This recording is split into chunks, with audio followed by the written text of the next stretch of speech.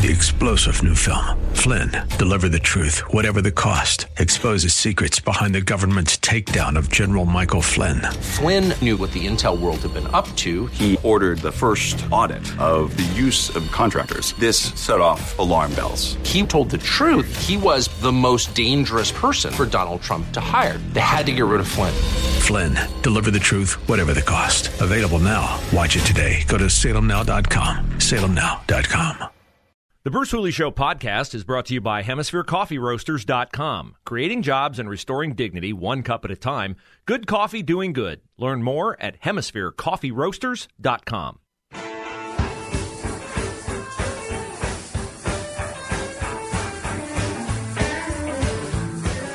So here's a story that I've been intending to share with you, but I was hesitant to do so because I would not at all want to add to the pain that a family is going through, a local family. And I'm not going to give you the suburb. It's one of the popular suburbs in Columbus, but I just think there's no reason to give you the suburb. It's just somebody here in Central Ohio.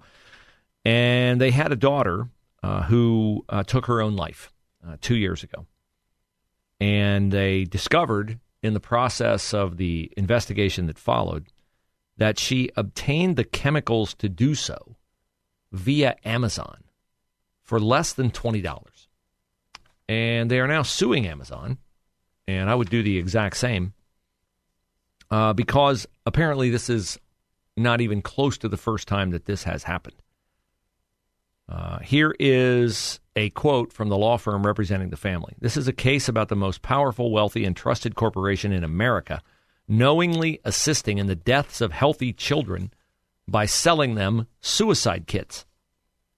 And we don't talk very often about the number of suicides in youth in 2020 and 2021, but they were astronomical compared to previous years. Also, a result of the remote learning, the isolation that we foisted upon our kids. No, that the American Federation of Teachers, the National Education Association, Democratic mayors, Democratic legislators, and a few overly zealous, power-hungry Republicans foisted upon our kids.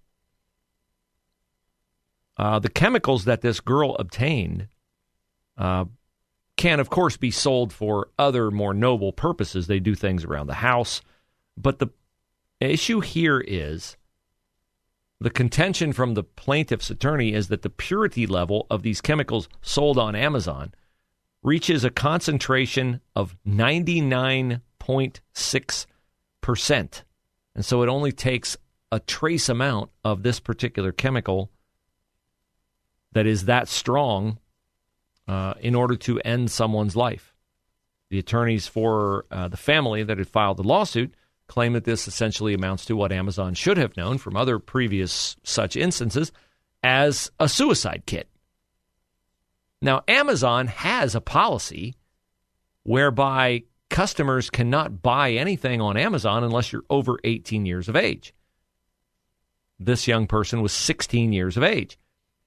But the contention is that Amazon never inquired about her age when she created her account. Package was delivered to her home, addressed only to her first name. So I don't know if Amazon has a way to verify the ages of its customers. I don't know how you would have a way to verify. My daughter orders off Amazon. She's way under the age of 18. She doesn't have a government-issued ID. But how would they know if somebody's under 18? I want to be fair to Amazon here, but I also certainly want to be amenable to the concerns of the family, and I think this family's doing a noble thing trying to help other families keep this from happening to their kids. A chemical this dangerous, they got to find a way to keep this out of the hands of kids. And the other part here that makes Amazon look really, really bad is that eBay prohibited sale of this same product in 2019 and updated its filters regarding this particular chemical so that young people who, you know how this stuff starts. It starts on TikTok. It starts on Insta. Word gets out, hey, you can, use this, do it this way, whatever. Internet sites, the like. Not just eBay, but Etsy, which I know Etsy's a retail site, right? People have Etsy stores. It's kind of mass retailer under one umbrella, a bunch of different independent retailers under one retail umbrella, online umbrella. I think a lot of it is homemade goods as well. Right, crafty stuff. Crafts, that's how I perceive it. Right. But Etsy banned sale of the substance as well. The U.S. Congress got involved in January. They sent a letter to Amazon's CEO, and Amazon hasn't responded. I would think on a matter of this gravity, Amazon would have to respond. But they're a huge company. They do a ton of commerce. And you just wonder how much a big company like that cares. There's also a big falderall going on with Meta. Meta used to be Facebook. Now they name it Meta because Mark Zuckerberg, the creepy owner of Facebook, I call him creepy, not because of his haircut, which is also creepy, but because he envisions us interacting in the future virtually. You're going to have like a virtual online identity, and you'll go into a virtual online room where you'll see like somebody else's digital creation, and you'll interact with them from the privacy of your own basement. This reminds me of like the Brad Paisley song, where the guy like online, I'm out in Hollywood, I'm 6'5" and I look damn good. I drive a Maserati, I'm a black belt in karate, and I love a good glass of wine. And turns out he's in the basement, he's some loser, So you create an online identity. Who creates, if you're into this kind of thing, interacting online, who creates an authentic online identity? Call me skeptical, okay? I would much prefer to meet a person face to face, take their measure as a man or woman, judge body language, all those kinds of things, than meet virtually in the metaverse. Well, anyway, Mark Zuckerberg has apparently made it so cushy and comfortable to work at Meta that some woman posted online about her typical workday at Meta, where she's 23 years old, she gets up, she goes to work, has like some amazing breakfast, all free, works out, goes up on the top and suns herself during her workday. It was ludicrous that you could get paid for this. And what this has pointed out is that in Silicon Valley, you saw the headlines the other day, Elon Musk's supposed to purchase Twitter on Friday. He says he's going to lay off 3/4 of the workforce at Twitter right away. 3/4 of the workforce. They're going to go from 10,000 to 2,500. And you know what? I'm betting you'll notice absolutely no difference on Twitter. No difference on Twitter. Because we as humans are made to seek comfort. And when companies like this try to outdo each other in perks where, you're on the clock, go grab a workout for an hour and a half. Oh, the lattes are free. Hey, the breakfast is free too. Hey, and lunch is free. Now, I know why they do it. They do it to get you to come to work and stay at work, presuming you'll be more productive. I don't think it makes you more productive. I think it makes you less productive. I think it makes you lazy. I think it makes you entitled. And it's also dangerous when you're talking about these kinds of firms because everybody there shares the same political ideology, and if you don't, you're bounced. And so while they insist on diversity, there's like zero diversity in these companies. So we'll see what Musk does with Twitter if he gets it on Friday. Of course, you know this is coming. Prepare for it. Musk gets Twitter on Friday. The midterms will be approximately 10, 11 days after Musk gets control of Twitter. Republicans will hopefully dominate in the midterm election. And there will be a hue and cry from Democrats that, well, sure, now Elon Musk owns Twitter, and you see it's being used to disadvantage Democrats. It was just fine when Twitter and Facebook were being used to disadvantage Republicans. There was no problem. Everything was great. Now, if Musk gets it and he traffics in that one commodity that we just cannot have in America, you know what it is, free speech. We can't have that in America.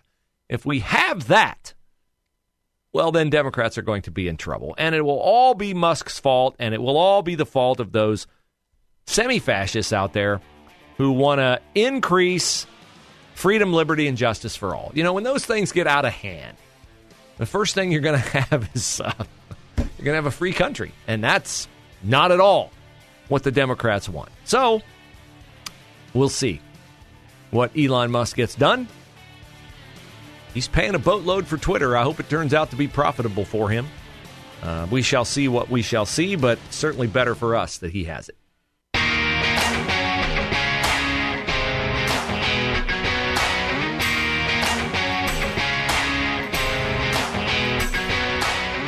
So the Fetterman campaign in Pennsylvania is saying that they have raised $1 million in the aftermath of the Pennsylvania Senate debate last night. This, I guess, proves that people will donate to save a sinking ship. Because John Fetterman last night in the debate was even worse than his campaign said he would be in advance of the debate against Dr. Oz, where they said this is not John Fetterman's format, and Dr. Oz is an experienced TV guy, and so he's probably not going to win the debate. Well, they did everything they could to help him in the debate. They had two big, huge monitors behind the moderators, so everything they said was translated and put on the screens in teleprompter. So I now see in hindsight how brilliant it was for the people in the Fetterman campaign to say ahead of time that Fetterman was not going to do well. I didn't see the brilliance of setting the expectations low and then having a technological go-to so they could complain about what really held John Fetterman back was not his own ineptitude, it was a failure of the technology. Here's Fox News' Rich Yennis on what the Fetterman campaign said explained all of John Fetterman's halting responses last night. After the debate, Fetterman's campaign said that live closed captioning was riddled with delays and errors. Next Star Television says it worked fully as intended. I think TV companies are probably pretty good at the whole teleprompter thing. Having worked a little bit in television, I can tell you people rely heavily on the teleprompter. They got the teleprompter thing down. There might be a lot of things they don't have down, but the teleprompter thing is old hat for the TV people. So, not really sure whether John Fetterman is going to convince anybody with that one that, it was the teleprompter's fault. Now, I've talked before a lot, and I will talk a lot more in the future about the evil of luring kids into the lie that they can become a different sex than they are born. The transgender ideology out there is evil, and I try to discipline myself to point out that it is not the kids themselves who are evil. They are being victimized, much like human trafficking victims are victimized. Young women are taken, most often young women, and they are forced to engage in prostitution. Human trafficking is one of the world's great evils. Likewise, those kids out there who are searching for community, for identity in friendships, and, they're going through the awkward teen years. A teacher, an activist lures them in via some social media app. Hey, look, a lot of the people over here are feeling the same things you are, and they switch their identity to differently than they were born. And wow, look, they got all these friends, and everybody at school thinks they're a celebrity, and the teachers are making over them. And it's a powerful, powerful allure.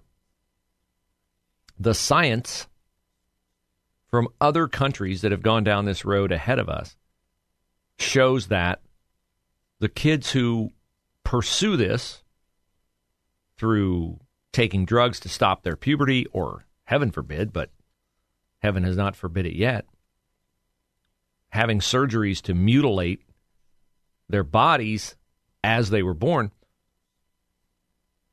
this results in astronomically higher suicide rates down the road than prevail if the kids just wait on this dysphoric condition to pass. Matt Walsh has been one of the leading crusaders against the evils of the transgender ideology. He's now he exposed it in his documentary film, What is a Woman? He's now on a campus tour nationally to screen his documentary and then take questions from the audience about why he is so passionate about this. And his passion for it is the same as mine. It is that kids are being victimized and their lives are being ruined. And that's not an overstatement. When they undergo these puberty blockers, or heaven forbid, when they have these surgeries, they're never able to function sexually as they were designed to function. They can't have kids. I don't need to be graphic with you. It's an empty, empty, empty life. And so Walsh was appearing the other night on a college campus, University of Wisconsin. I have a person I know who goes to the University of Wisconsin. And the reason I didn't want her to go to the University of Wisconsin is because I know what the University of Wisconsin and other campuses exactly like it, and Ohio State is one of them, are like. And that is that there is a lot of brainwashing, a lot of error, a lot of demonic activity on our college campuses. And that demonic activity manifested itself at Matt Walsh's speech, where people who were protesting his views on trying to rescue kids from transgenderism resulted in the most heinous, evil things that were being screamed through microphones right in the face of other people. And what could be more demonic than somebody taking the Bible away from a Wisconsin student who was there trying to witness to the better life that awaits people through the gospel of Jesus Christ? One of the protesters took the Bible of a young street preacher by the name of, I think his name is Nick Prohl. They not only took his Bible, they ripped the pages out of it, and one person began to eat the pages of the Bible. So this was Nick Prohl's personal copy of the Bible. Now, if he's like me, and I think he is from his comments, you write things in your Bible that particular scriptures speak to you. Your Bible, the things you underline, the notes you take, the things you highlight, become a deep reflection of your relationship with Christ. He lost his Bible. I read his comments today, and I was so blown away, I wanted to share them with you. He says, "It was my personal study Bible that I used every single day, at church, at Bible study, to preach, you name it. And I was upset about that at first, but I'm called to love God and love my neighbor as myself. So if I saw someone walking off a cliff, how much would I have to hate them to see them walking off a cliff and not tell them there's a way out? These people are just like me before Jesus, sinners who love their sin and hate God. But praise God, he gives sinners the greatest joy, peace, and pleasure when he saves their soul from destruction. And now, because God saved me, I have so much joy, I want to go and tell everyone about this life-changing good news, that you can be reconciled to your Creator by repenting of your sins and trusting in Jesus, who bore the punishment we deserve for our sins in our place by dying on a cross. It's the most loving message I could tell anyone." And that is 100% true. 100% true. And so that's the message that Nick Prohl shared in the aftermath of losing his Bible. And I've thought before, you know, the proverbial, if you're stranded on a desert island, what's the one thing you would want? I would want my Bible. And I wouldn't just want any Bible, although any Bible would be better than none. I would want my own personal copy that I have had and written in and bonded with for the better part of 20 years. So kudos to Nick Prohl. Keep fighting that fight. Keep standing for truth, because it's what God wants us to do.